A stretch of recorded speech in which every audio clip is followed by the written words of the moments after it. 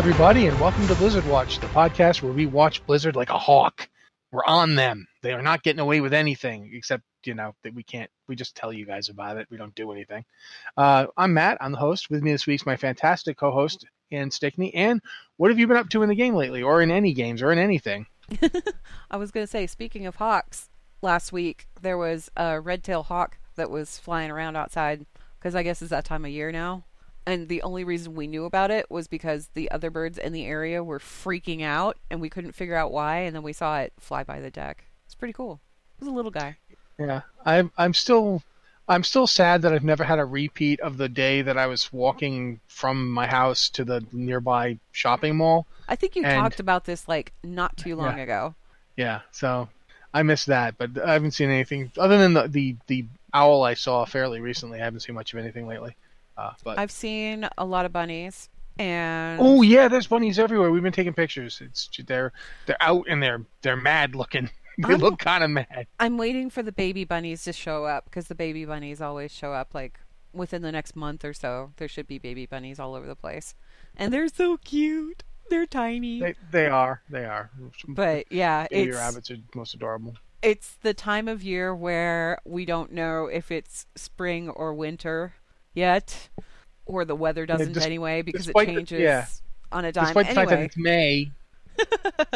The last week or so, I haven't actually been doing a lot of gameplay stuff because I've been doing a lot of organization stuff at home, which involves going through cabinets and things that I haven't gone through in years and years and years, and going, what is this?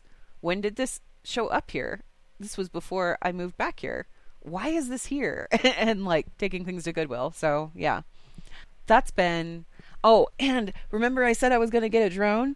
My drone showed up. I haven't had a chance to play with it yet. I had to charge the batteries on it and everything, and then I got distracted by organization. So I still have to play with it, but I'm very excited. It's small. It's like a little baby drone. I've decided to call it Stanley for no reason. That's been my week. I'm sorry. It just hasn't been that exciting, you guys. Not everything can be exciting. I for myself, I'm in the grips of my Assassin's Creed Odyssey addiction again, because they put out a new DLC called The Fate of Atlantis, and it's huge. I still have not finished this DLC. It's that big. And I play a good 2 hours a day, because I do have other things I want to do with my life than play Assassin's Creed, amazingly enough. But it's amazing. They did a lot with the art design. There's a quest in particular. There's one part in this quest where I'm playing as Cassandra. There's one. I don't think I'm spoiling anything to say that she's having a conversation with this character, and he wants her to go out and kill a bunch of people so that this other person will love him. And her response is just dead on perfect for the modern era.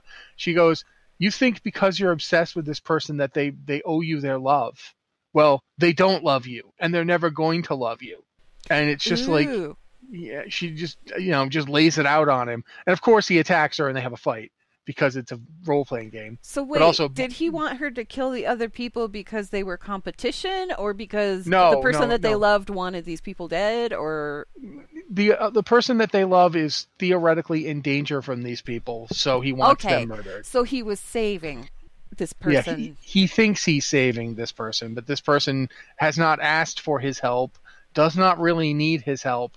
And so it's sort of like going to save Moira in Blackrock Depths. Yeah, it's sort of, except not even that. It's more like going to save Maleficent. The person in charge doesn't need you, dude. She's got an army. She's quite capable of coming to me, and she has come to me and say, yeah, I want you to kill this person, and if you do it... That's the other thing. There's real hard choices in this expansion. This is just the first part. There are 2 more parts coming. But just this part, there's a bit in the main game where somebody you love dies. In fact, it happens a couple of times. You lose people that you love. It's something that happens in the story. She flat out offers to resurrect one of them if you kill somebody very important to you. Ooh. And it's and I've played through it a couple of different ways. You can choose to do it. You can choose not to do it. There's ramifications and repercussions either way. It's just this is a game that really does actually take the idea of there are consequences to your actions and ramps it up. And I've like I really need to get this game at some point, I guess. they're gonna have, Christmas is coming up. They're gonna have an edition Well, for people. they usually do like a summer sale type thing on Steam, and I don't know if I don't Assassin's Creed expect is on that because Steam. no, But I doubt it usually will when be because they've got their own thing. But yeah, usually when they they're do gonna the do it. Steam summer sale, other game companies start throwing things on sale too. Well, I know that they had a sale a few months back that was just a if you haven't gotten the game yet sale. I'm positive by Christmas they're going to do another one. Just because by the end of summer this DLC will come out, and that's supposedly the end of Assassin's Creed DLC, except for possibly Then there's they a may come rumor out with of them like a. having. Did they Did they win Game of the Year? I don't remember. No, they were in contention for it, but they Okay. didn't get No, it it. was Red Dead Because again, Redemption 2, didn't it? yeah, Okay. this is the year where Red Dead Redemption 2 and God of War came out. So yeah, there was a lot of competition. Yeah. But I think it But was it's Red been Dead it's been in Redemption the 2 hunt that picked it up. I don't remember. probably. There's been a lot this game has been up there with those games in several award categories. It's just always one of those two is usually the one taking it. Unfortunately, but I think this is Oh, one of the best Chat RPGs that's Channel come was out. saying God of War was the one that lost game or won Game of the Year. So, okay. It was God of War. I There were so many good games last year. it's Yeah, it's hard to remember. it's really the problem is that it's kind of been a real chock full. Like 2018 was a chock full year in terms of releases. So yeah, this game is kind of got longevity that the other ones don't really seem to have because it has DLC coming out so regularly. Uh, God of War doesn't really have anything coming out, so I don't know. I really enjoy this game. I've been playing a lot of it. So that's that. I've been doing a World of Warcraft more. I've been back on my elf. I'm back on my I can't say the word because we're recording, but back on my beep with my elf here because she's cool and I Oh, like. okay. I was Yeah, like, you know the word where I'm does not saying. where does the swear come in? Oh, okay, that's where it goes. Anyway, Yeah, we should probably talk about like actual WoW stuff and Blizzard there's stuff and all that. been a bunch of like Blizzard stuff that's happened. So yeah. All right, Um, first story I think I'm going to mention is the one that's first in the list on the email. Uh, Blizzard is not doing Gamescom this year, and which that's a big deal for a couple of reasons. One, I'm going to let you go, Ann, since you had something. yeah, well, and BlizzCon or Blizzard has been at Gamescom how many years now? Uh, Since 2009. yeah, since it began, really, and Blizzard's not going to be there. So that's really weird because usually what they do at Gamescom traditionally is they have some kind of animated short that they release. Like the Bastion short was released there. May's short, Rise and Shine, that was shown there. I think Hearthstone, there was a Hearthstone one that was shown there. And then they even announced Legion at Gamescom, which was like people weren't expecting that. They actually announced the expansion there.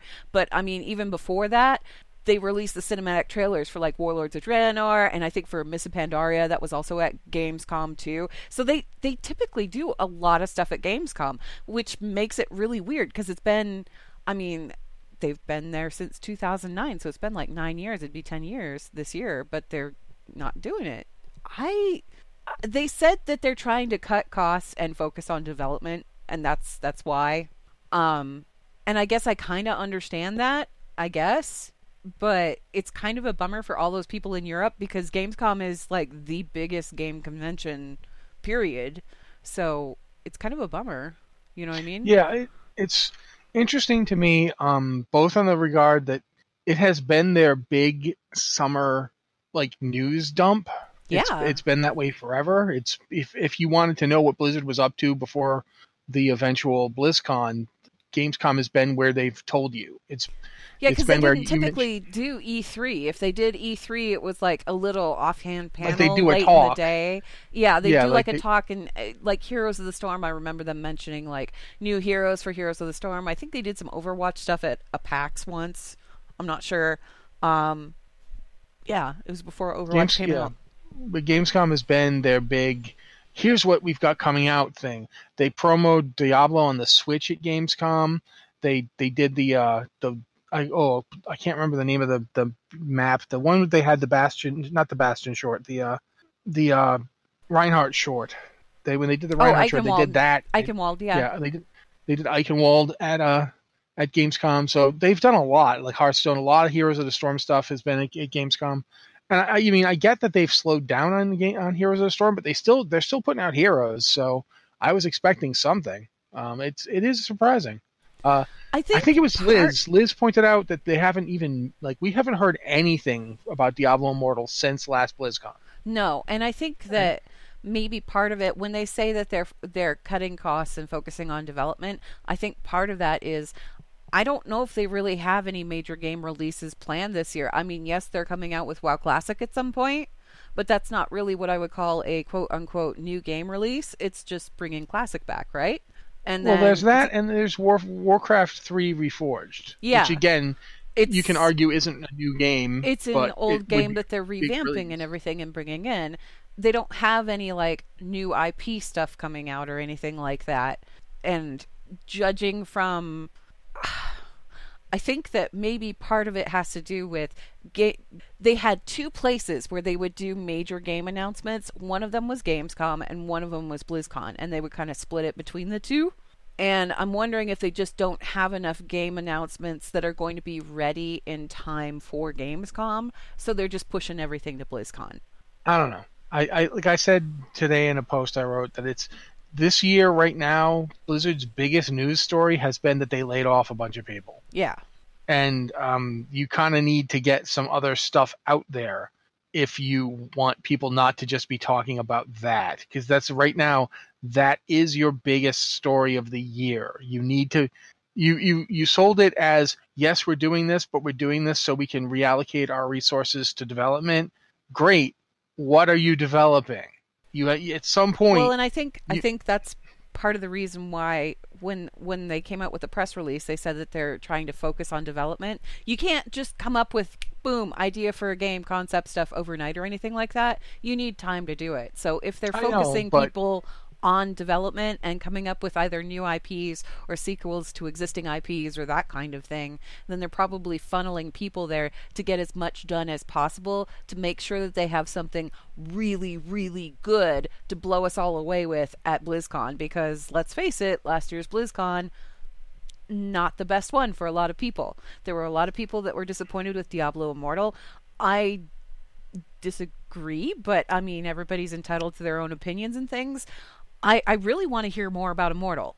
Because the thing is like, I was excited to hear about Immortal. I was excited at the idea of being able to play a Diablo title like on my phone or on my tablet. That sounds cool. I can go smash demons on my mobile systems. But the thing is, I was also excited for like Elder Scroll Blades, because that's like a mobile game, and Blades right now is doing that whole sort of time gated system thingy, and it's not as fun as I wanted it to be. And if that's what Diablo Immortal turns into, then no, I'm probably not going to pick it up, and I'm not going to like it. But one way or another, it's kind of hard to make a decision when you've heard nothing in a year. Very little. By the time BlizzCon comes out, it will have been a year since we've heard anything other than NetEase saying, "Well, we finished it." And that's the thing. NetEase did an earnings call where they straight up said, "We have finished this game, and now it's in Blizzard's hands." And we've heard nothing since. And I find myself wondering, why not? Is it just a question of them wanting to make sure it's perfect? Is it a question of them wanting to let time pass so the stigma of last year's BlizzCon dies down a bit? What's the deal? I think they are probably applying their own polish to the game. Because the thing is I don't think Blizzard has ever really outsourced a game like that before, have they? Not since they were Sierra. Like, I mean, Yeah. like back when Blizzard did an expansion for Diablo, the original Diablo, called Hellfire, that was outsourced to Sierra. Oh, I forgot That's the about last that. time I can think of. That's the last time I think they've ever let this kind of thing happen, and that this is a complete game. It's not an expansion to anything. Yeah, and I think probably if, they want to make sure the game looks right, it feels like Diablo, that kind. I feel like they're putting their own polish on it at this point to make sure that it really feels like a Blizzard title and not something that NetEase did with Blizzard characters. You know what I mean? No, I do definitely think there's something to be said for that. That could certainly be possible. I just feel like at this point we have heard nothing, like Yeah. literally nothing. So Well, and the I thing do feel is like I since get what you're saying about development. I do yeah, understand that. I just think that at this point, with them pulling out of Gamescom, which keep in mind was in August, that's that weird means that they did yeah. that. But the thing is like it's so close to BlizzCon that I can see that maybe they did it so that they had more time to make BlizzCon even better. You know what I mean? Well, let's talk about that because the BlizzCon tickets just went on sale. Yeah. And Well, they aren't one of the on sale things, yet, but they will well, be but this we weekend. know when they're going to be. Yeah. Yeah, they're this weekend. They've been announced. The time you can buy your tickets has been announced. Yeah. Which means the date has been announced. Yep. And it's November 1st. First and second. Yeah, which is really close up on Halloween.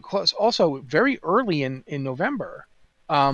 Well, keep in mind that, like, typically speaking, the last BlizzCon that I went to was back in, was it 2017? Yeah, because you didn't go last year. Yeah, no, I didn't go the year before that either. Maybe it was 2016. The last one that I went to, though, BlizzCon dates, yeah, it was 2016, because BlizzCon dates were the 3rd and 4th of November. Yeah. Which was, I mean, Monday was Halloween, and then that week.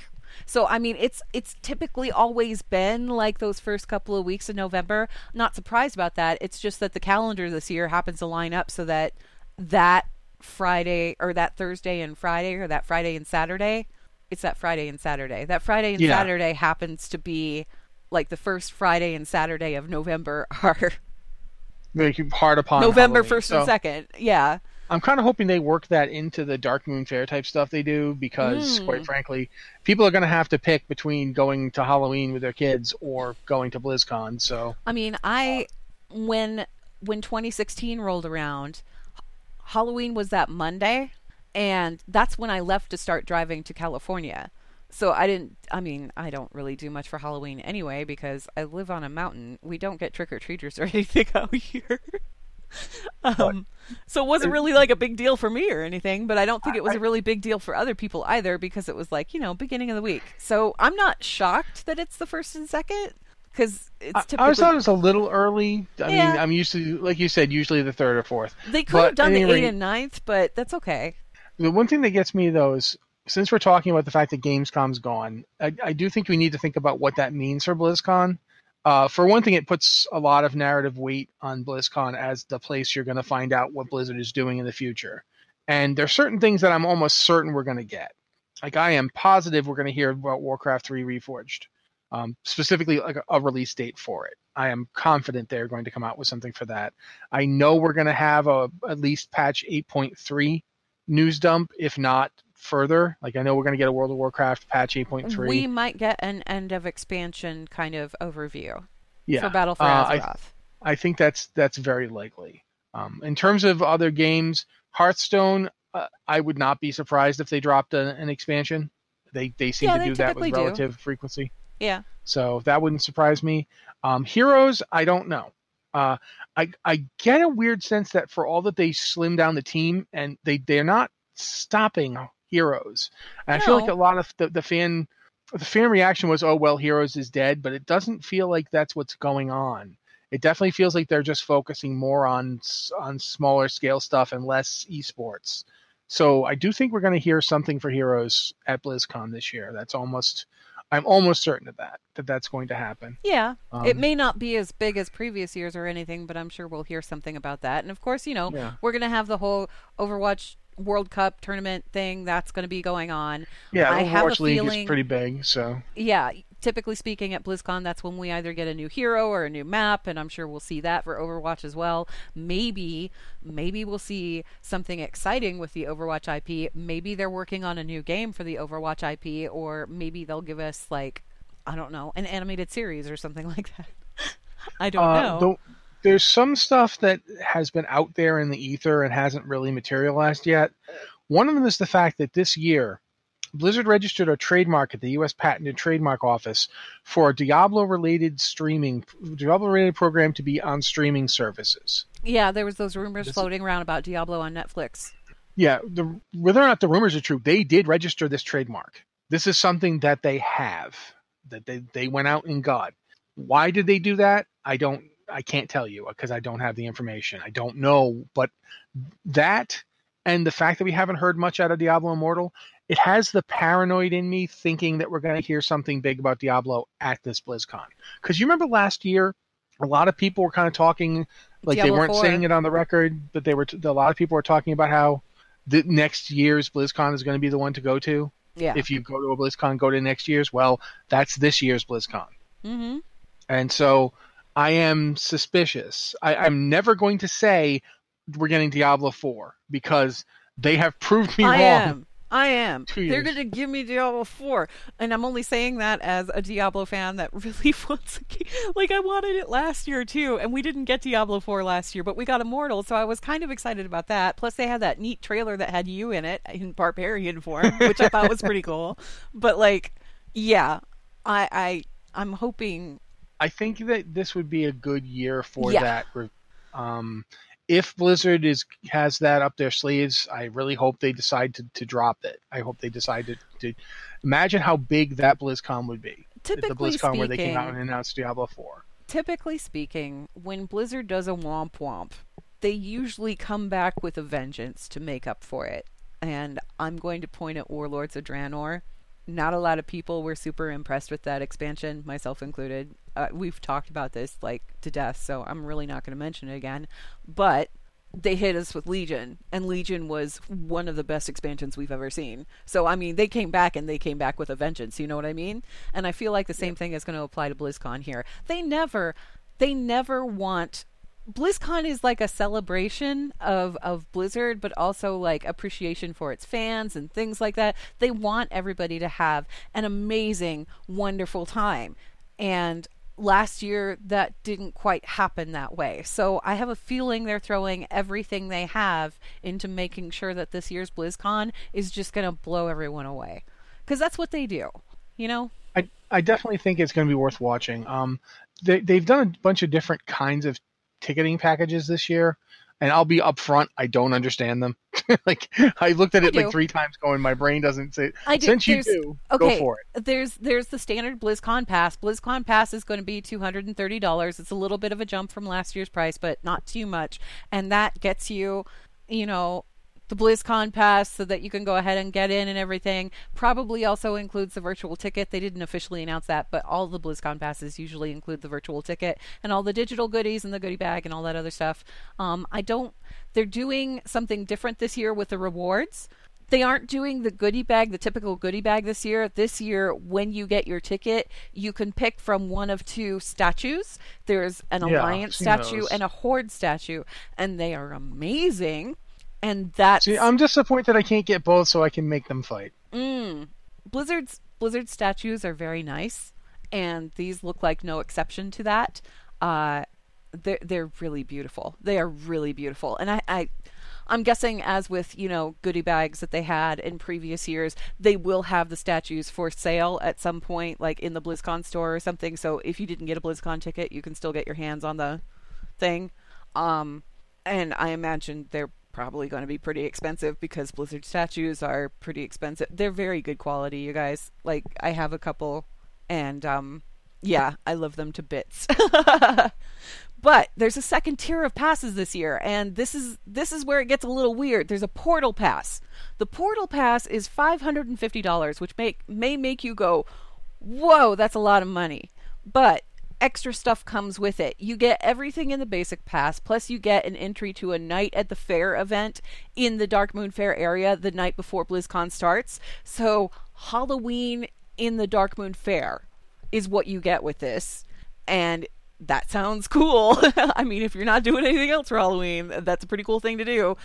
You also get access to a special lounge with video feeds of the panels, as well as a rotating set of Blizzard employees and special guests that kind of show up throughout the day, which sounds a little bit like the press room. For those of you that don't know what goes on with BlizzCon or whatever, usually upstairs there's a press room that people that are in the press and covering the convention can go into, and it has video feed of the convention, and you can set up, there's usually stuff to eat there, that kind of thing, and it's specifically so you have some place far from the madding crowd where you can type and cover panels and that kind of thing. This sounds a little bit like that, minus the whole, oh, everybody's going to be hammering on their laptop thing. But it's kind of nice because it gives you a break from the madness. And there's a lot of madness that goes on. But it also gives you access to the convention halls before the general admission, preferred lines for registration and security, and you get a preferred parking area. Parking is kind of a nightmare. So this is a cool deal. And yeah, it is more money. I mean, $550, that's like almost twice the price, but you get a lot of stuff with it. So if you feel like paying for that, they will have those available as well. And then they also have the BlizzCon benefit dinner. They do it every year. It includes everything from the Portal Pass and the BlizzCon Pass for $750. Plus you also get to eat at a special dinner with Blizzard employees before the show. You get a signed art print and reserved seating for the opening ceremony and community night on the first day of the show. All of the proceeds, the net proceeds for the benefit dinner pass, go to the Orange County Children's Hospital. So it's a charity thing. That's why it's called BlizzCon Benefit Dinner. And that's pretty cool too. I've never done the benefit dinner. I imagine it's probably like you experience it once. It's really cool, as like a treat for you or whatever. But it's a really cool opportunity to sit down and talk with developers and things that you may not have like access to. There's 2 dates for ticket sales. One is on May 4th, that is this week, at 10 a.m. Pacific, and another on May 8th at 7 p.m. Pacific. They're using Axis, which is like a different kind of way to sign up. So if you're planning on getting in to do BlizzCon tickets or whatever, you may want to go register with that website beforehand so that, you can just log in. That's axs.com/BlizzCon 2019. They have all the details for it. Yeah, that's pretty much how it works. I am wondering if this year, like they did last year, they are going to have like one of those last chance sales in the fall, like they did. You know how they did that last year? Mm-hmm. Yeah, because they had some tickets left over, so yeah, they did a last sale. Yeah, that would be nice. I wouldn't count on it, but yeah, it would be nice if they did that. Yeah. It is, it's expensive. It doesn't matter what pass you get, it's expensive. Keep in mind that even the BlizzCon pass that costs $230, on top of that, you still have to pay for, like, the hotel and the travel and all that other food while you're there and everything else. That's one pass, too. The thing is... If you're going with a friend or your spouse or whatever, then you can go ahead and, double up on hotel rooms or whatever, pack in with a bunch of people, hang out with your guild, that kind of thing. The point is... BlizzCon is one of those experiences that if you haven't experienced it and you really love Blizzard games, you should probably experience it because it's really cool hanging out with a bunch of people who are nerds just like you. And that's really all I have to say about that. I don't know about that Portal Pass thing. I understand it. Like, I get it because the whole tiered pricing thing for better perks. Okay, I get it. This is the first year they've done that, though. So I'm curious how that's going to work out. Yeah, I'm at the point where I'm sitting here trying to figure out if I can possibly afford to go to this thing once in my life.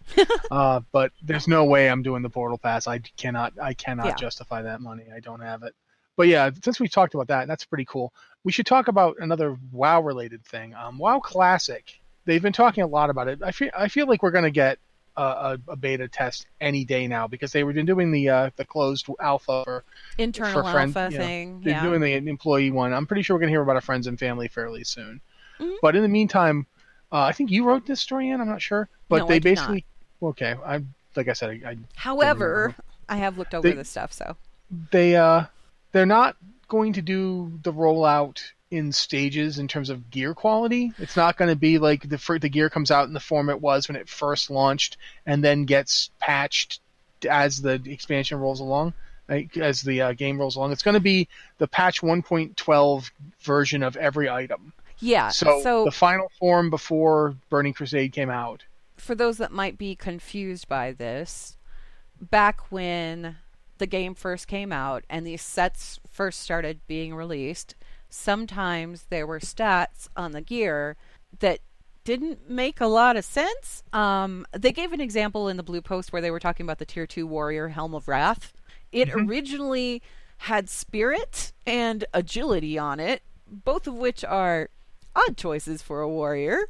But not, Agility, okay, I get Agility if you're doing like a DPS spec, but Spirit? The warrior gear was notorious in early World of Warcraft, and I'm talking about early World of Warcraft here, where warrior gear would have some of the strangest itemization. Paladin and gear it didn't, too. There that was were part of the problem. Like Paladin gear had a ton of spirit. a lot of paladins that were set up for healing, they would go out and get cloth gear because it was better itemized than their plate gear. A lot better. Yeah. I mean, there's a dress that dropped an AQ. Yeah. That the paladins and priests were literally knifing each other in alleys. Fighting over, Yeah. viciously fighting over. And, for every priest who would be like, that's a cloth piece, it's for me, there'd be a paladin going, it's the only good piece for my, healing set. And Yeah. I'm healing here, so I have to get it. We had a druid. We had a druid who was playing Boomkin, which was not really something that you did in vanilla. Usually if you were a druid in vanilla, what you did was you went healing, and you threw all your points in healing so that you could get Innervate. And you'd get Innervate so that you could cast it on other people. It was just, druids were not that great in vanilla. For a while. They did a couple of passes where they came out better and they started working better, but because everybody had that initial impression that druids were there pretty much for healing and they weren't really up to pumping out raid DPS or that kind of thing, the other two specs really weren't looked on as favorably. So we had a druid in my guild who went to, I think it was Blackwing Lair. They took the cloth helm off of Nefarian, and I forget the name of it. It was like a turban or something like that. And the casters were fighting over it, and they gave the cloth spellcaster DPS helm to the druid. And there was like a giant explosion about that, and people were really upset about that. Point is, gear was really weird in Classic because it was a brand new game. Things like stat weights and what stats are good for which thing, it was all stuff that hadn't really been... I mean, it basically, if you wanted about, to know, but... if you wanted to know what was good for your gear, Yeah. there was one guy on the forums who probably had a spreadsheet. Yeah. That you would go look at, and then another person would argue that his spreadsheet was not good and you shouldn't use it. And that was basically it. I mean, sites like Alakazam and Thoughtbot did not analyze that kind of stuff for you. They gave you what the item was, or they would give you like quest text if you were going to look for a quest or something like that, but that was the extent of it. And if you look at Wowhead now and what Thoughtbot was back then, it's like two completely different animals. Because Thoughtbot does a lot of, they'll go through and like pull reports and things like that to like point out itemization and that kind of thing. They're kind of gotten really good at it. So the point here is though that the database that they're pulling from, and this is why I think this is happening. I mean, yes, part of it is because like of the reasons that they listed in the blue post, but I think that the other part of the reason, the one that they didn't really say here, back at BlizzCon, they had this whole thing about how they were building Classic, and the template that they found of Classic that they are using to recreate the game is from 1.2. So all of the 1.12. Yeah, 1.12, excuse me. All of the gear, all of the items, everything that exists in that database has already been updated to be itemized for 1.12. That's the version of it. It doesn't have the older versions in it. That's really not a terrible thing because nobody really, I mean, warriors don't really want spirit on their gear to begin with, so it's kind of cool like, that there's like a very few artifacts of the game that made it as far as 1.12 in terms of wonky itemization. One of them is something like the Edgemaster's handguards, which were mail gloves that every warrior wanted. Yeah. Because they had weapon skill boosts on them. This is back before expertise existed. You got to remember, expertise is a stat that's been going for years, but it existed at a very specific time to do much of the same thing. But this is before even that. The Edgemaster's you had to handguards level your weapon skill. Yeah, Edgemaster's handguards had bonus weapon skill on them for several weapons. As a result of that, they made it so you didn't miss, and they helped you change the table on bosses. So they were amazing tank gloves. Yeah. A lot of tanks would wear them on anything where threat was an issue. tanks would drop a set piece to wear these gloves. Those are going to be in 1.12 because those made it all the way to the end of the game without getting changed. But let's, like Anne mentioned, the warrior helmet with Spirit. There was a lot of like leather that didn't have agility that they then put agility on because instead it had attack power on it.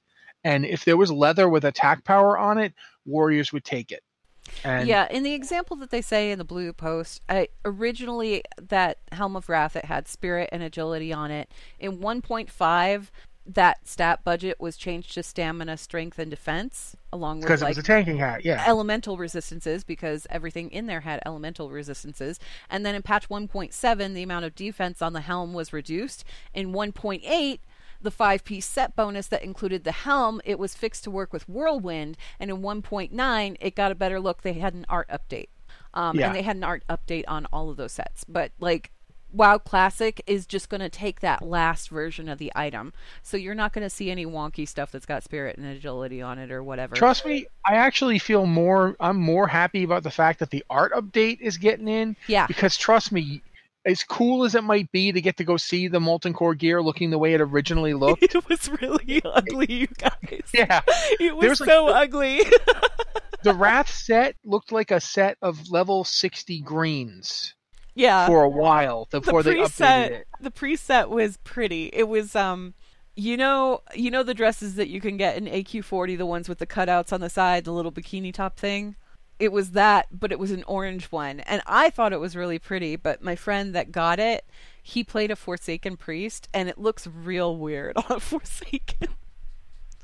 So, yeah, when they updated it and changed what it looked like. I mean, there's a lot. There's a lot that they changed and they updated from the point where the game was released to where we saw it in 1.12. And since stuff like graphic updates, art updates, that doesn't really affect gameplay or anything like that. So, okay, don't care. The stuff with the stats and how the stats changed, honestly, you should be thanking your lucky stars that we're getting the 1.12 version, because the original versions really weren't that great. In a lot of cases, it's minor, but in a lot of cases, it changed the set to actually be useful. So, yeah, but I don't think if you were expecting them to come out with like the earlier terrible stuff and then patch it throughout the expansion and throughout the game as they went on, you're going to be disappointed. So be aware up front they're not doing that. And I don't blame them. This is already a ton of work to bring back a game from 2004. I don't think they should actually have to do all the work they did back in 2004. I do think at some point that you have to be aware of compromises being made so that this thing can actually happen. And that, like I said, there are limits to how far back they can go, because that original template that they found, it was the 1.12 template. So there was already some stuff in there that was lost. And I don't think they have anything older than that. It was, when they talked about it at BlizzCon, it was a really fascinating panel, but when they talked about it at BlizzCon, they kind of lucked into it. They lucked into finding it. It was like in a garage somewhere.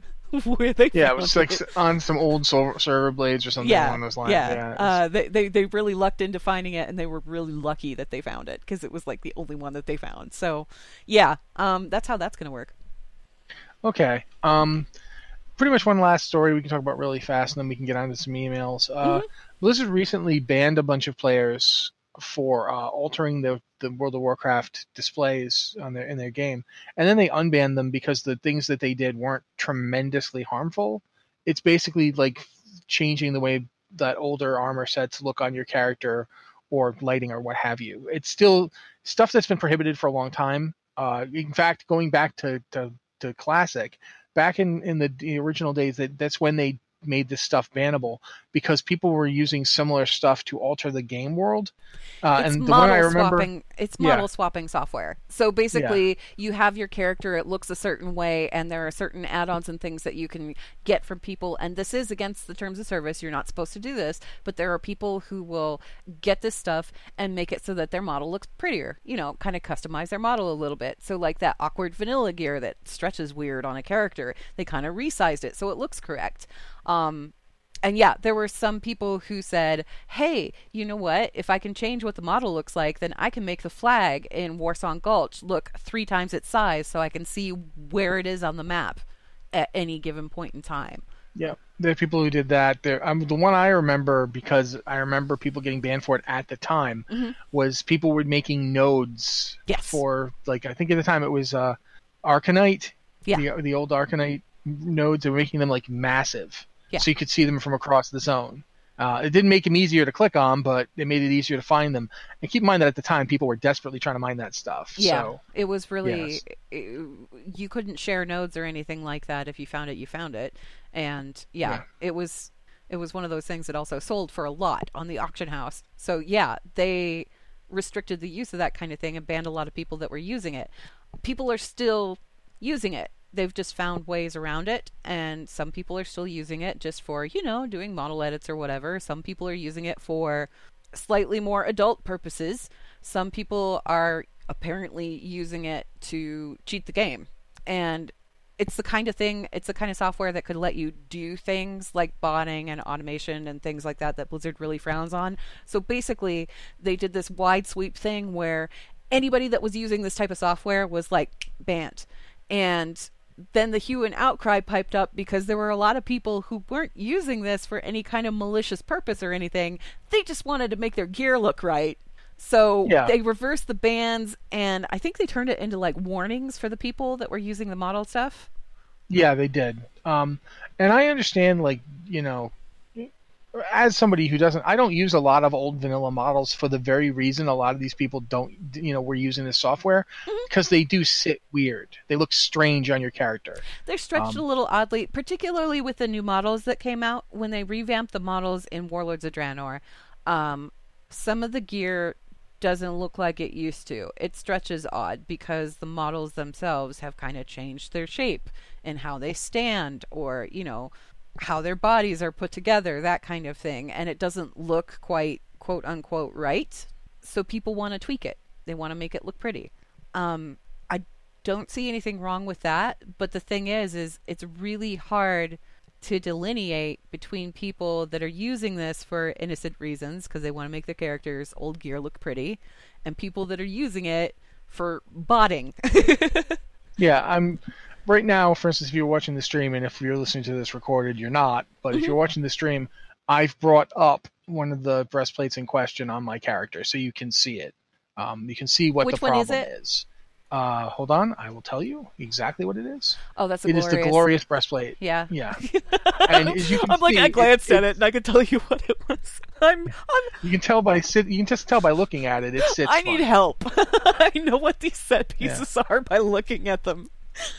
Okay. Anyway, but yeah, it's. I get why people do it.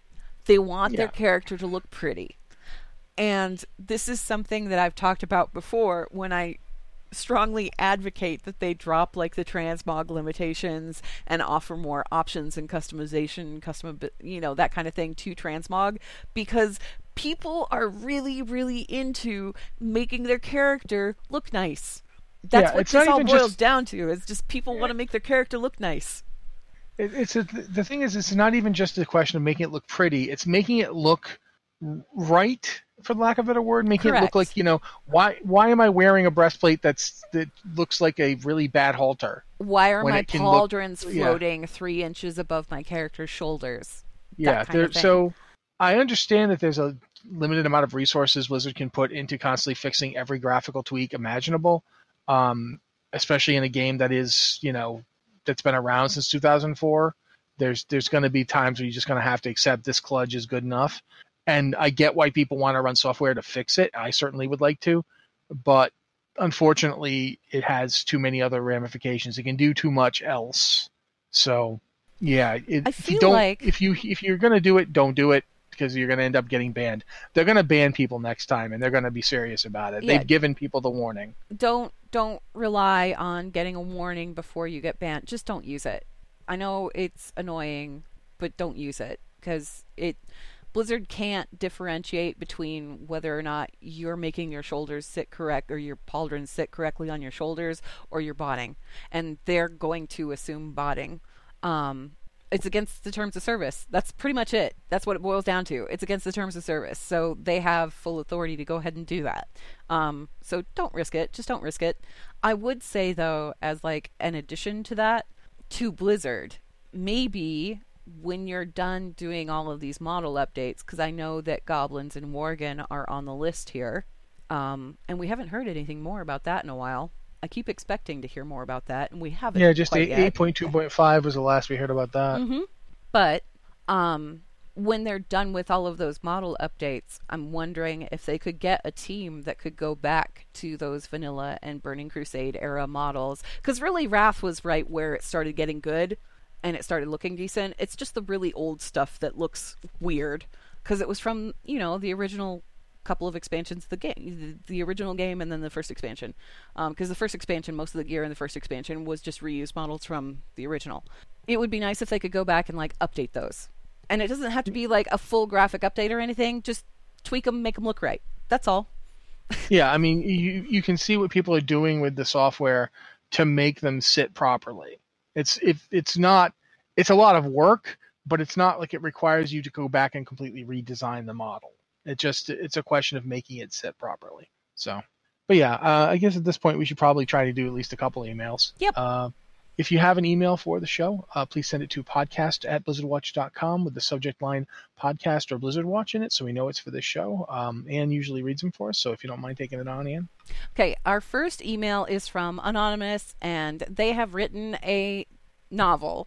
So I'm going to read the TLDR that they helpfully put at the top of the email here. They said, "Hello, Blizzard Watchers. TLDR. Do you think the Alliance will get a new or repurposed capital city to deal with the influx of people in Stormwind?" The novel goes on to point out that Stormwind is not just the human capital now. Survivors from Darnassus are there. Survivors from Gilneas are there. There's a lot of different groups that are in Stormwind right now. And what they're wondering is, if the Alliance is going to get... Do we think that the Alliance is going to get a new capital city to deal with that? What do you think, Rossi? I don't know, because I honestly don't think... I don't think the status quo of this expansion can last forward. I don't think the Night Elves would accept losing Kalimdor. It's their home. It's been their home for 10,000 years. There is no way they're going to accept being exiled from it. And if you read the in-game mission table stuff, they're fighting there right now. Oh yeah, they went into Darkshore hard. Yeah, there's no way they're going to back out. It isn't going to happen. So I don't think, on the one hand, if they do stay in Kalimdor, they almost certainly need a new place to live.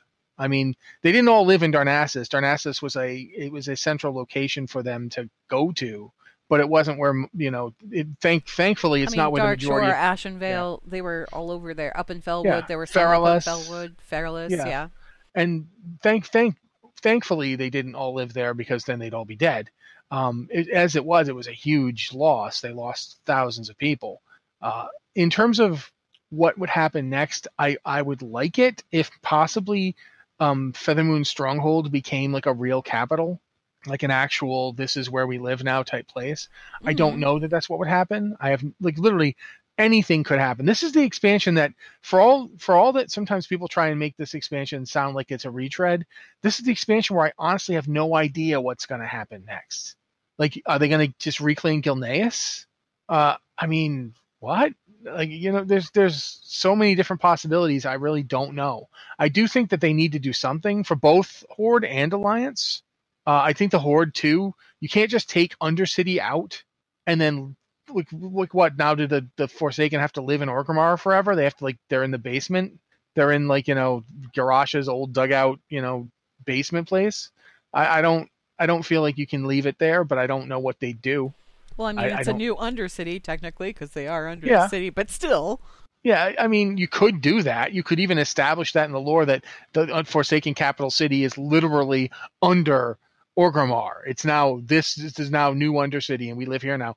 I don't know that they would do that, but, I mean, you could, I guess. I mean, I feel like this is a situation where, taking myself out as a player, as someone who plays mostly Alliance, and just looking at it, I feel like both factions need to get something at the end of this. Especially if we're trying to eventually coming to the conclusion that this cycle of hatred has to be stopped once and for all. I mean, who knows, if they took it far enough, maybe both factions would get one city. Imagine if they built an embassy city where both factions had a presence, and they actually had ambassadors that talked to each other and tried to keep hostilities from breaking out again. New Theramore. Yeah, maybe. I don't know. I honestly have no idea. I think that's one of the things I've grown to admire about this expansion. Whether or not you like some of the systems or what have you, this expansion has taken the story in places it has never been before, and I don't know where it's going. Slowpoke, as a gamer, is pointing out in the chat channel that Horde is in a far worse position, honestly, because Tirisfal is basically a ripped up war zone and blighted. I would like to point out that Darnassus is ashes. Like, it's just gone, dude. It's not even a model. It's a painting on the horizon. Yeah. I think they're both pretty bad off at this point. Teldrassil was a complete zone. Yeah. It wasn't just the capital city. It was a complete starting zone that took you up to like level 15, just like the Tirisfal Glades. And it's gone. I don't... Maybe at the end of the expansion, the tree will magically burst back into being a big magic tree. I don't know. I mean, I don't feel like Malfurion would be too cool with that. I don't know. We blew up one world tree and it grew back. I don't know what's going to happen here. I think it would be cool if they reestablish themselves up on Hyjal. I think that'd be neat, but, that's me. Yeah. Well, possibly in Hyjal, possibly down to Feathermoon, but I do think that Tirisfal is still there. And whilst there is a big blight-infested, war scar ripped right through the zone, you could theoretically resettle it.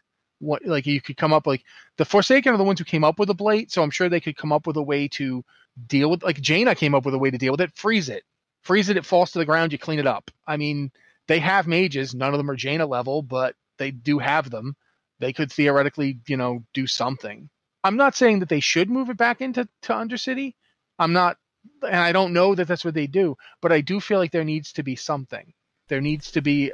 They can't just each side. We're just keeping this one. You're just keeping that one. I don't feel like that's the way it can go. Here's where I'm sitting right now.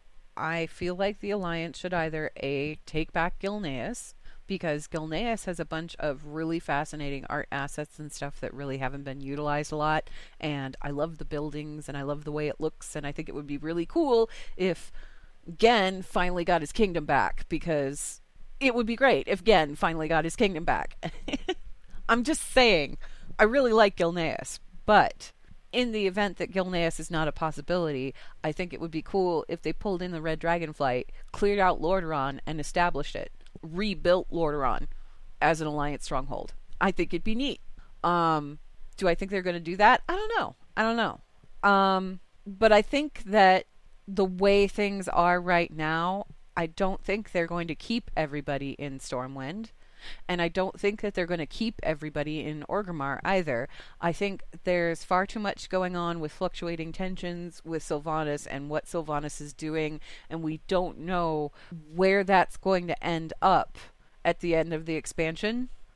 We don't know if people are still going to be okay with her being War Chief, or even okay with the Forsaken being in the Horde at all, for that matter. So it's kind of too early to say anything. And I know, Rossi, you mentioned this too. This is the first expansion in a very long time where it's not clear what direction that they're going. And I feel like I have to point out that the writing staff that they have for this expansion, the people that they have in creative development for this expansion, it's not a brand new crew, but a lot of the old names that were responsible for prior expansions. You got Kosak, he's over on Hearthstone now. Mickey Nielsen, he's gone. You've got, Metzen. Metzen retired. Let's see, who else was in there? James Waugh, he's working for, he's doing Star Wars stuff now, I think, if I remember correctly.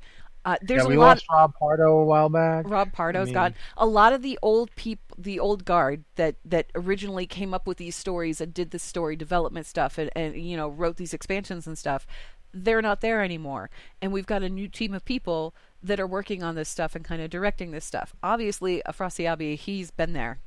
I mean, he's been there for a long time. Yeah, he's there right now, yeah. But we got Steve Danuser, we've got, there's a lot of new people. Steve isn't that new. No, he's been working there for a while. He's been working there for a while. But... in between torturing me about getting shoulders, he's been there. But you just kind of have to look at the context of when we were looking at these old stories and how these old stories used to work. And I don't know about you, but when I was looking at them, what I was looking at were the stories that came before. Because typically, with any author, when they have a pattern to their writing. There's just a pattern to their writing. And if you can kind of differentiate that pattern, you can kind of see where the story's going to go. I don't know where the story's going to go right now because I don't know these authors. Yeah, it comes down to, are they willing to break what's been part of WoW forever? Are they willing to deviate? I think they How far are they absolutely willing? are. I think they absolutely are. And I think that the start of Battle for Azeroth has really proven that. This Yeah, isn't... but there's still Yeah. a question of how far, because there's one possibility for this that they could do that I think would literally shock everyone. I don't even think I would. I think my jaw would drop, hit the floor, and go through the floor if they did it. And that possibility would be, at the end of this expansion, there's no more Alliance and no more Horde, and just everybody is working together. Can you imagine if they did that? Nobody think I can say it, but then I immediately recoil from it. I think we need to go to the second email here because that actually addresses this. So why don't we do that? This one is from Maven, who's a Draenei hunter from Sentinels, who says, "Hello, Watchers. I have a theory about what the next WoW expansion might look like, and I wanted to see if you guys think that it's likely. We're now further away from Cataclysm than Cataclysm was to WoW's launch." Way to make me feel old, Maven. Thank you. Yeah, thanks. I'll just be over here. Silently rotting on the rocking chair on my porch. Anyway, this, coupled with the acknowledgement that the timeline, while questing, is a bit broken, means that we may be in for a big world shakeup. Perhaps the landscape will change once again, or maybe this time they will go and revamp Outlands, who knows.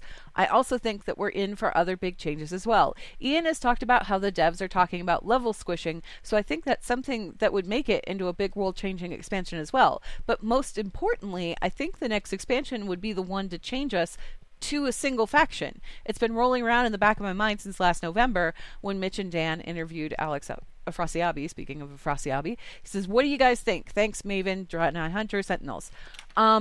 We've discussed this before, haven't we? Was it on Lore Watch? Yeah, I think we've it was talked on Lore about Watch. it. Yeah, yeah, we've talked about it. Yeah. In Lore Watch, I think the discussion hinged on the idea that this expansion could end in a place where Sylvanas wins, gets everything she wants, and the Horde and Alliance that don't, the Alliance and then the Horde that don't back her kind of have to work together because she's a massive threat to all life. And, there would be Forsaken who'd finally have to pick between Sylvanas and the world, essentially. It's finally like, yeah, you can go join the Dark Lady, or you can actually, continue to exist in a world with people who are alive. And we've talked about it. It's very hard to think about. As it's just so much part of what I think of as World of Warcraft is this faction divide. The idea of it going away, even temporarily, or even still existing but in a weaker form, it's hard to think about.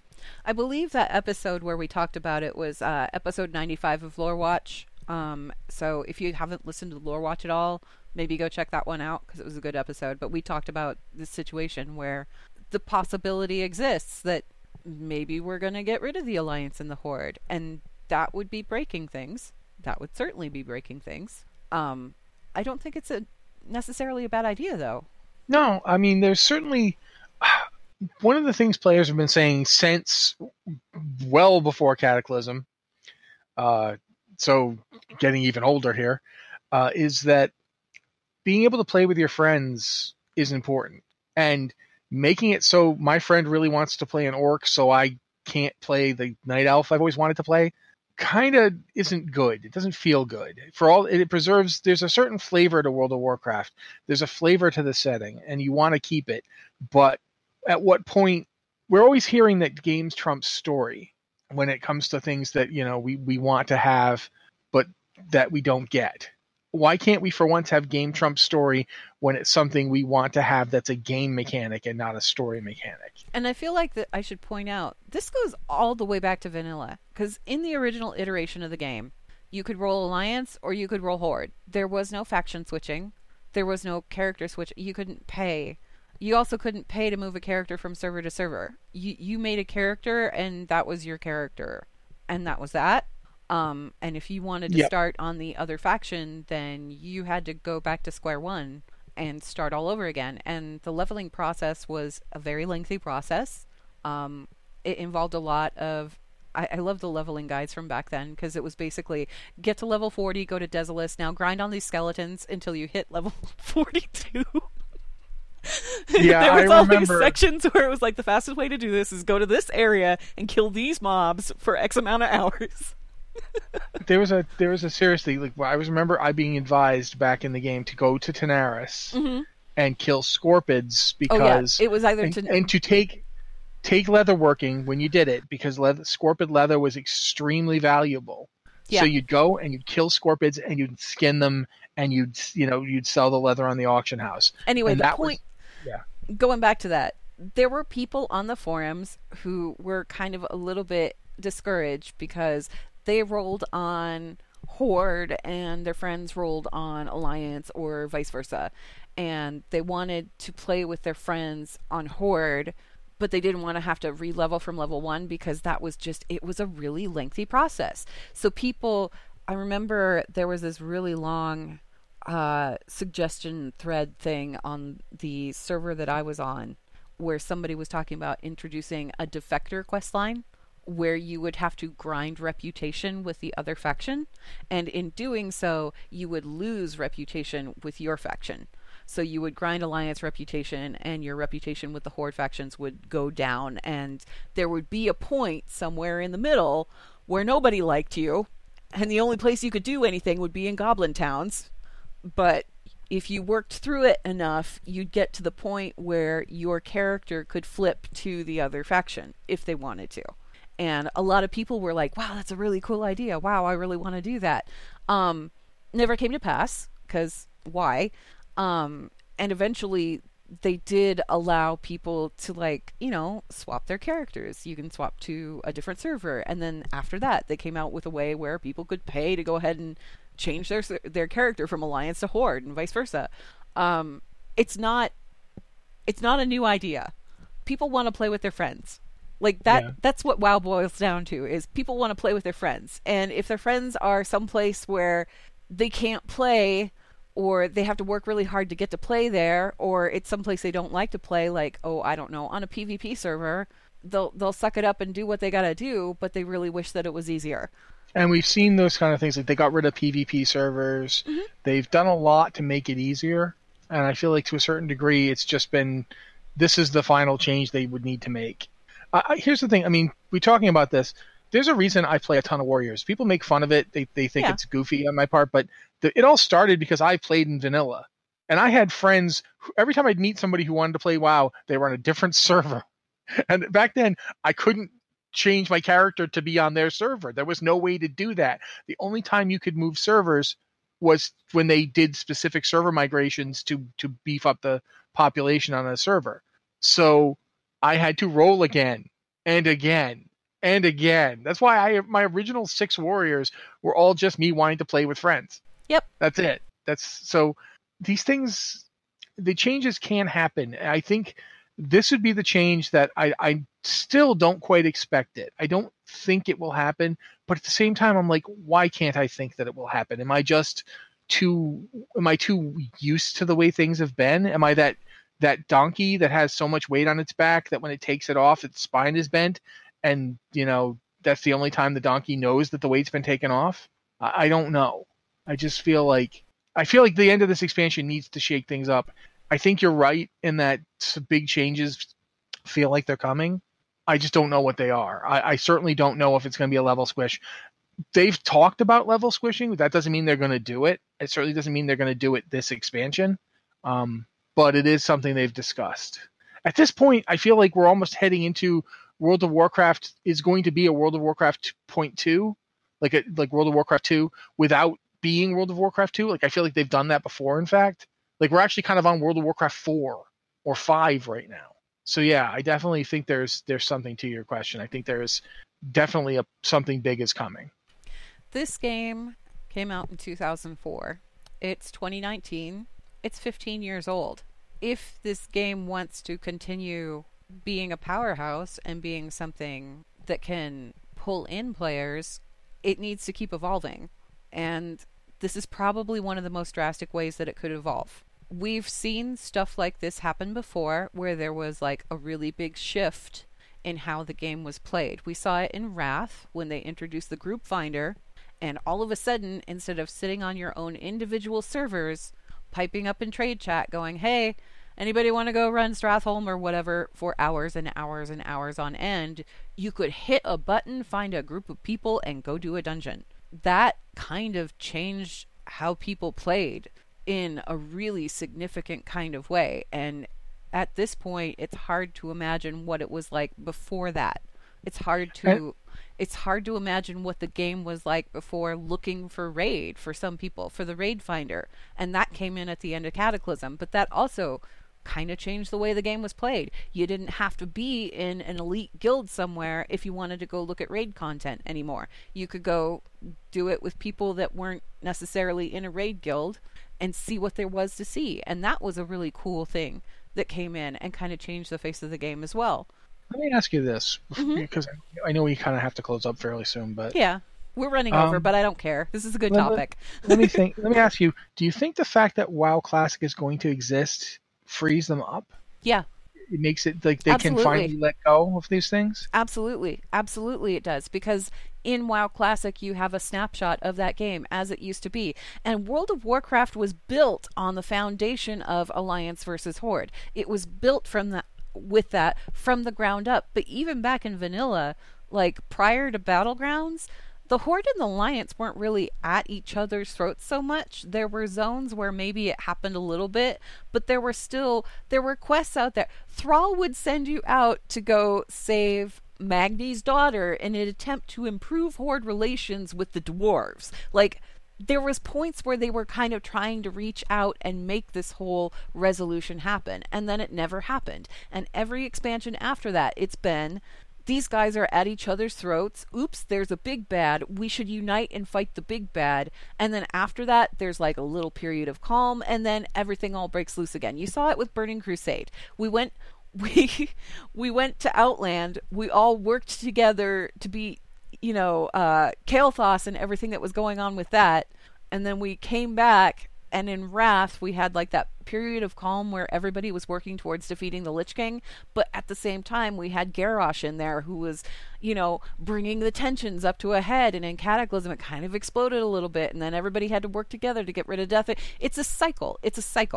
That cycle can only happen so many times before people get really tired of it. And I know that the game was built on a foundation of Alliance versus Horde, but maybe it's time to evolve beyond that and do what they've been kind of quietly trying to do with every expansion since. Give people more opportunities to play with each other. That's all. That's how I feel about it anyway.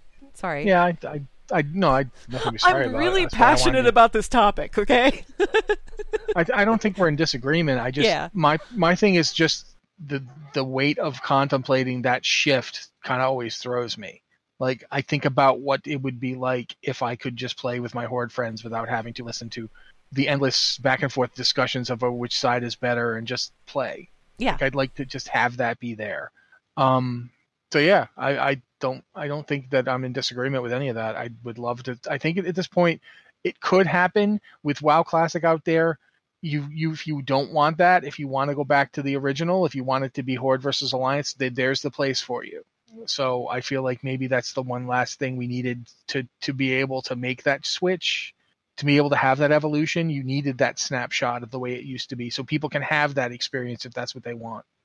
I feel like we're on the brink of something really big, and I feel like whatever that next expansion is going to be, it's going to be something that completely blows us all away. In a, wow, I can't believe they're doing this kind of thing. No pun intended, but, wow. No, gotcha. Anyway, that wraps us up for emails, though. We are running over, so we should probably wind up the show here. Blizzard Watch, it's made possible due to the generous contributions at patreon.com/BlizzardWatch, and your continued support means that this podcast site and community is able to thrive and grow. Blizzard Watch supporters enjoy exclusive benefits like early access to the podcast, a better chance at having your question answered on our podcast or the queue, and an ads-free site experience. Thank you, Anne. Guys, again, this has been the Blizzard Watch podcast. If you have a email for the podcast, please send it to podcast@blizzardwatch.com with podcast or Blizzard Watch in the subject line. And if you can, try and cut it down to a TLDR, please do. I mean, we love getting your emails, but when they're as long as some of them are, it's real hard to answer them. I mean, you saw what happened just with this show. So, yeah. We like to go off on tangents anyway, so, whatever. Just give us a TLDR so we got the gist of it. We're good. Yeah, that helps. But yeah, this has been the show. Thank you guys so much for listening. We're so glad you guys are here every week, because otherwise this would just be the two of us talking. And while that's fun, it's not a podcast. We're going to be here next week, so we hope you are too.